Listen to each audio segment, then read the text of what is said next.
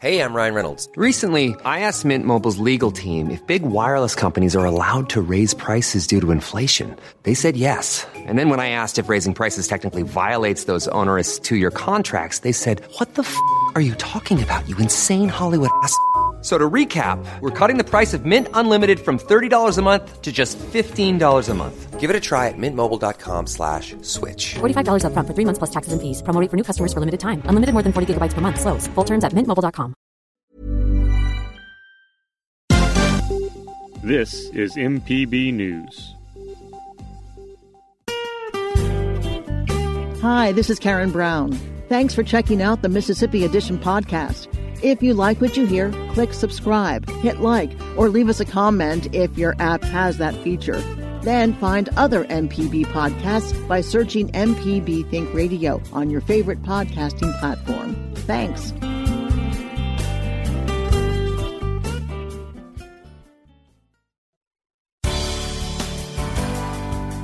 Good morning. It's 8:30 on Wednesday, August 26th. I'm Karen Brown, and this is Mississippi Edition on MPB Think Radio. On today's show, state officials monitor Hurricane Laura as it continues to intensify ahead of landfall.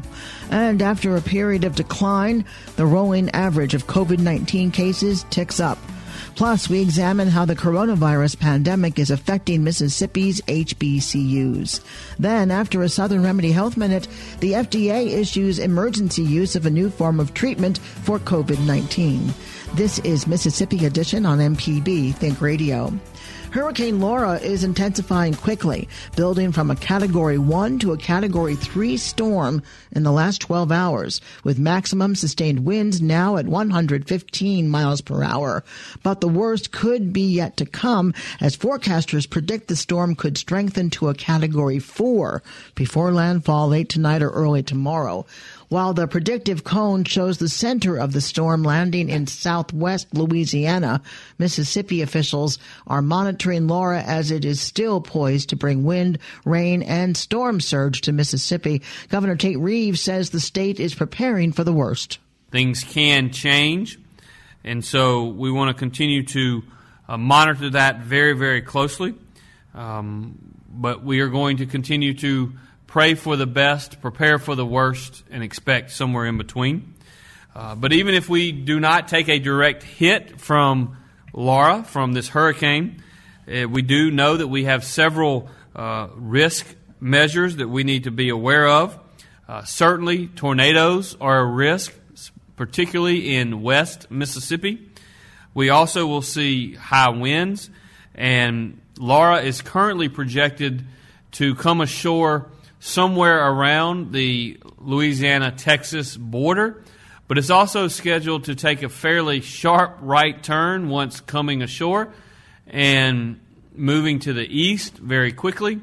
And so we could see significant amounts of rainfall in the northernmost area of our state, particularly in that northwest quadrant.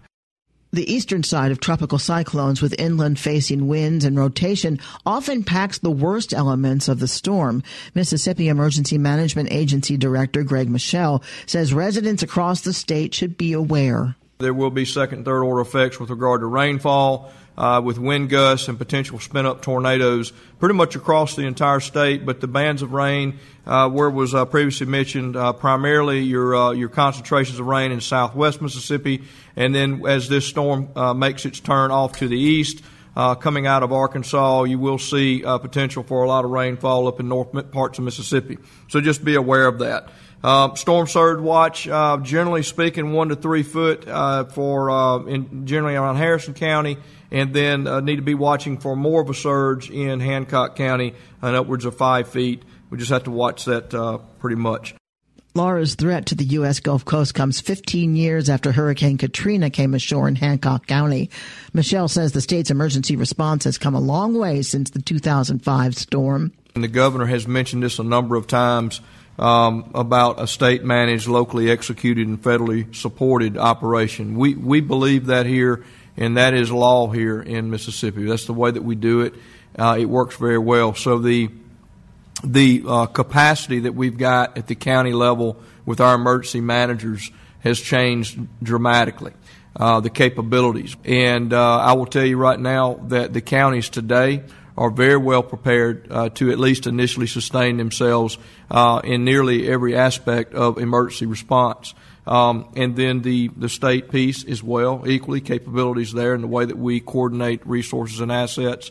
But the next big thing is going to be the mitigation efforts that the state has gone through. If the same storm were to hit Mississippi today that hit in 2005, the effects would be different. It would be less because of the mitigation that's been done. So Mississippi's come a long way. We may have to experience that again. I hope not. But if we do, I believe that we'll be in a much better position to respond should that happen.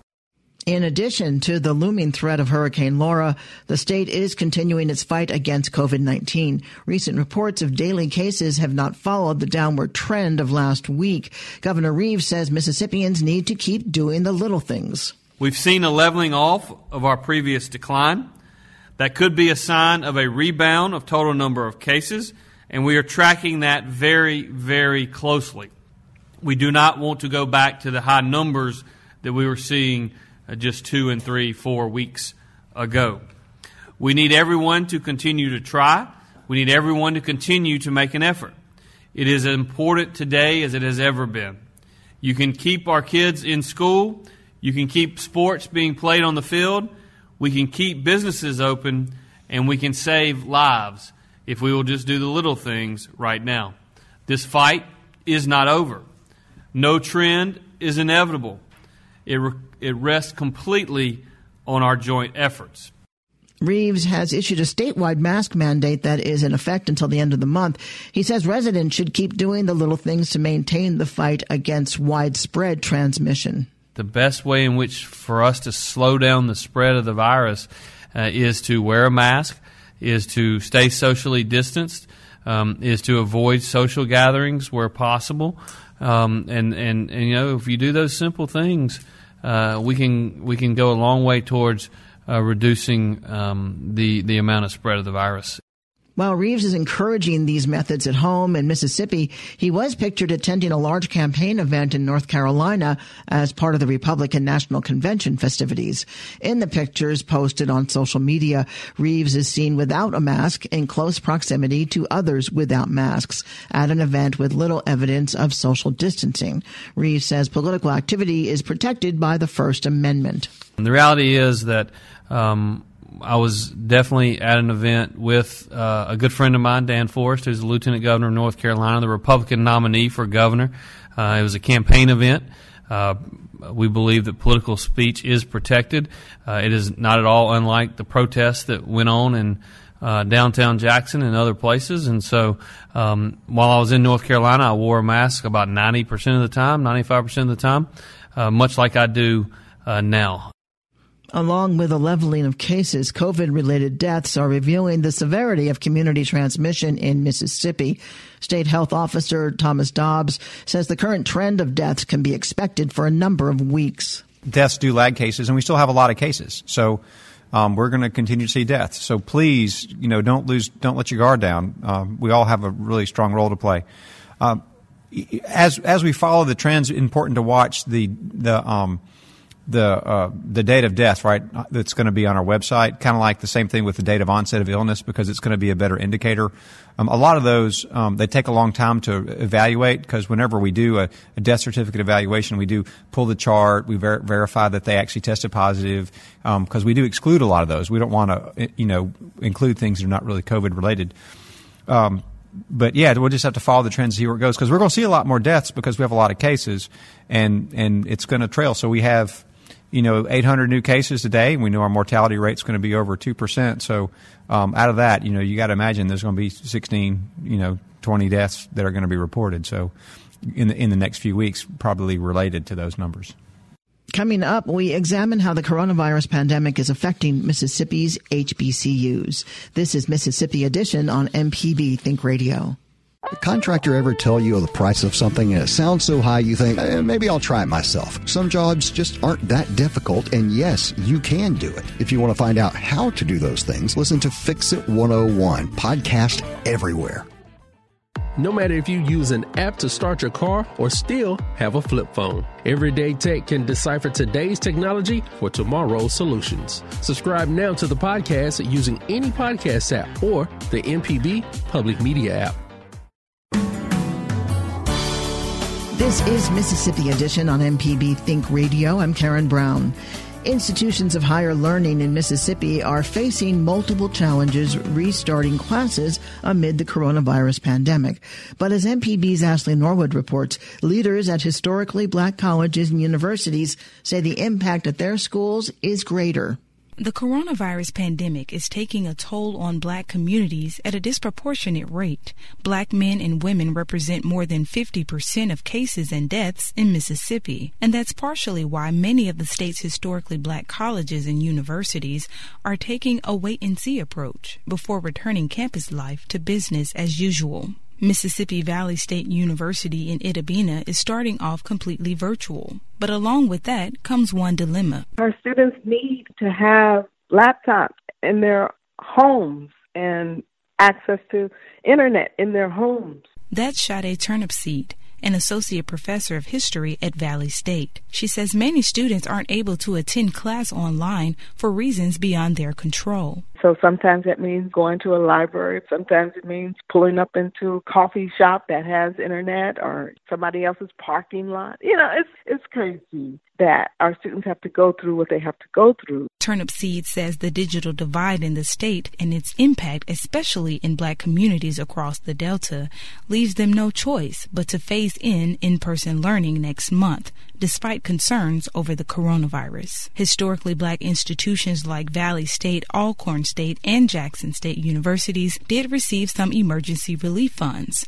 Collectively, the three received $38 million in Federal CARES Act money. The money was allocated to cover costs associated with significant changes to the delivery of instruction due to the coronavirus. Additionally, the Mississippi legislature allocated $6 million. Private HBCUs like Tougaloo College rely more heavily on tuition for institutional funds. But in this time of economic hardship and health fears over the virus, their enrollment is taking a major hit. Carmen Walters is president of Tougaloo College. We have had to struggle for many, many years with lack of funding, lack of support, lack of resources. I think with HBCUs, because we already had challenges fiscally, we are affected even more.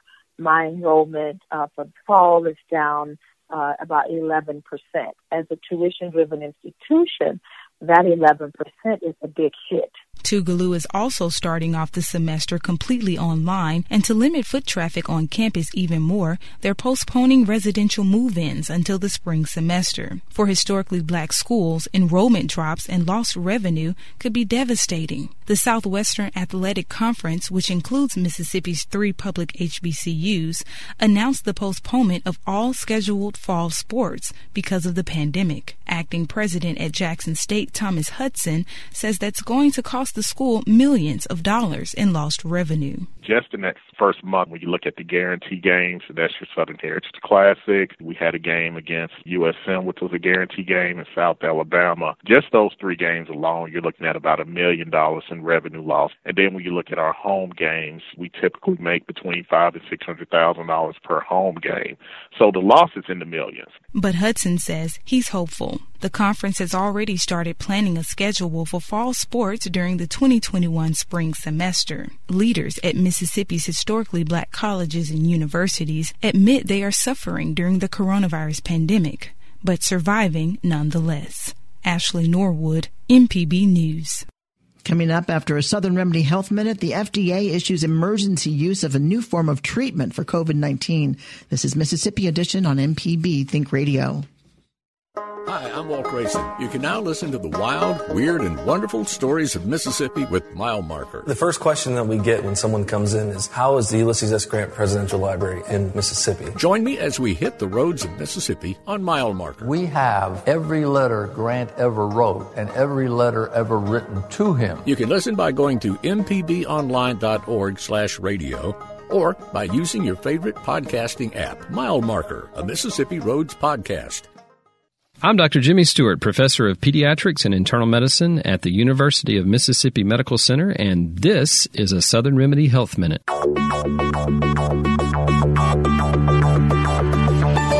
injured my back a couple of times to the point that I had trouble walking, and, it hurt pretty severely. But the last year or so, I've got a minor pain, and if I can put my hand on it, it's almost around my side at the base of my ribs toward my back. I've been to the doctor a couple of times, and he's treated me with anti-inflammatories, and it seems to help for a short time. I guess I'm asking, should I go to a specialist? And if so, what kind of specialist should I see? Did you do any physical therapy during that time? I did. Because it has been shown to be very beneficial, particularly if it's milder pain that's just really sticking with you at certain times of the day or night. I think it probably is time to see somebody, whether or not you need surgery. That's sort of an individual decision. Most low back surgeries can be treated chronically without surgery. And if you even with the minimally invasive surgeries, if you're not having neurologic impairment to the point where it's affecting your walking, with muscle tone, those kinds of things, and there's objective ways to look at that. Most people don't need surgery for that.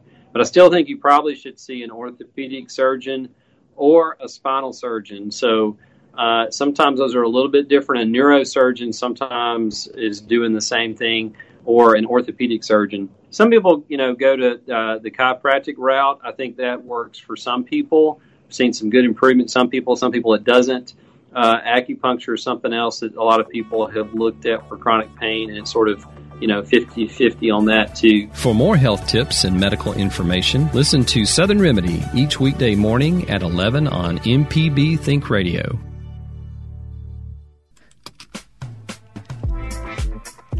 If you ever miss one of our locally produced shows or want to simply hear it again, you can find what you need at mpbonline.org or download our podcast app to your smartphone. MPB programming is on your schedule at mpbonline.org.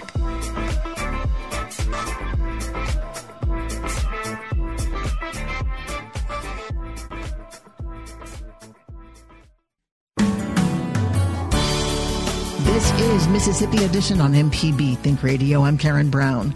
The Food and Drug Administration is granting emergency use authorization for convalescent plasma in the continued fight against COVID-19. Flanked by Health and Human Services Secretary Alex Azar and FDA Commissioner Stephen Hahn, President Trump described the treatment as safe and effective. The issuance is based on a Mayo Clinic study and further expands access to the treatment, but it's not the same as traditional FDA approval. The move also comes with scrutiny as the cited study lacks some of the scientific methodology often used to determine the efficacy of drugs and other treatments. Dr. Richard Summers is Vice Chancellor of Research at the University of Mississippi Medical Center. He explains the storied use of plasma in treatment and the status of plasma trials in the fight against COVID-19. This has been in use since even back in the days with the Spanish flu virus in 1918. People tried this as a way to treat, and it's kind of a way to use the body's own mechanisms for fighting these viruses to do this. How effective is it? It varies from disease to disease. Some of them have very strong antibody responses and have high levels in their bloodstream, and others don't. And that's something that we've seen with this virus, that not all convalescent plasmas are the same. Some of them have a lot of antibodies and some don't. And that's one reason here at the medical center we have, before we infuse the serum into somebody, we test that serum to make sure that person has produced a large number of antibodies. How many people at UMMC have been treated with this? A couple dozen. We've collected about 50 individuals that harvested their plasma after they've convalesced from the illness. And The big challenge is that, you have to follow the blood types, and some people have strange blood types, B negative or whatever, that there's not many people, even donors, that have that same blood type. So matching that's been difficult. And that's one reason the Mayo program has been successful, and that it's looking nationally at kind of a huge national blood bank of plasma for convalescent serums, and so they're able to match those more readily. However, the Mayo project does not necessarily look at the amount of antibodies in their bloodstream. It's not a clinical trial, it's just a program. Why hasn't, this has just been approved by the FDA. Why hasn't it been approved before if it seems to be working so successfully? There had been an emergency use authorization previously for Mayo Clinic had been doing this program, but they were conscientiously stopping to look at the data before they continued that. We're doing it under an emergency use authorization with the FDA at the University of Mississippi Medical Center as a special clinical trial where we're looking at data to analyze it in a research context. How long does plasma last? Blood has a certain shelf life. Is it the same for plasma? Yes, it has a little bit longer than blood. But what's more important about this in particular is we know that the antibodies in people's blood wane over time. So if you contracted COVID now and you waited till 4 or 5 months to donate, that's probably too late. Your antibodies have probably waned and would not be of sufficient number to really be effective. But the plasma that we collect, we freeze and will be in that frozen state, can last much longer than ordinary blood products. You mentioned a serum. Is it an actual plasma transfusion, or are you creating some kind of serum from the plasma that's administered? So it's been done both ways, but the quickest and easiest way to do it is just to use whole plasma. Are there side effects from this? Well, just like any blood transfusion, you can have a reaction if you get the wrong blood type. And also there's some kind of sub-blood types that people can have that could react, though those are very rare. And we haven't seen any bad reactions in the patients that we've done here at the university. Now that the FDA has approved it, will UMMC be ramping up, getting in touch with those who are potentially contributors of their plasma to this?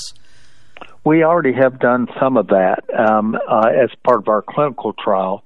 I think what this emergency use authorization would do is open it up for use outside of a clinical trial as more general use of treatment. Same way that the emergency use authorization for remdesivir was done to allow people to use it in routine clinical care. However, we will continue to do it under the context of a research trial because we want to, one, make sure the patients that we are infusing are being infused with a plasma that we know has antibodies, and two, so that we can gather some more information regarding this. What is the testing process to see if there are enough antibodies to make a difference? Well, the person comes by one of our places at the university in our clinical research and translational science unit, and what we do is just do a simple blood draw, and then we look at their antibodies in 3 phases, 3 screening tiered phases, which includes a neutralizing antibody test, because not only do we want to know do they have antibodies, but we want to know are they functionally active. Dr. Richard Summers is an Associate Vice Chancellor for Research at the University of Mississippi Medical Center. Thank you so much, Dr. Summers. Thank you. This has been Mississippi Edition on MPB Think Radio. Thanks for listening to the Mississippi Edition podcast from MPB News and MPB Think Radio. Don't forget to subscribe if you haven't already, and if your app lets you, leave a comment or review. We really do appreciate it. Remember, you can always get in touch with MPB News on Facebook and Twitter, and fresh episodes of the podcast are posted every weekday morning. I'm Karen Brown. Thanks for listening. This is Mississippi Edition from MPB Think Radio.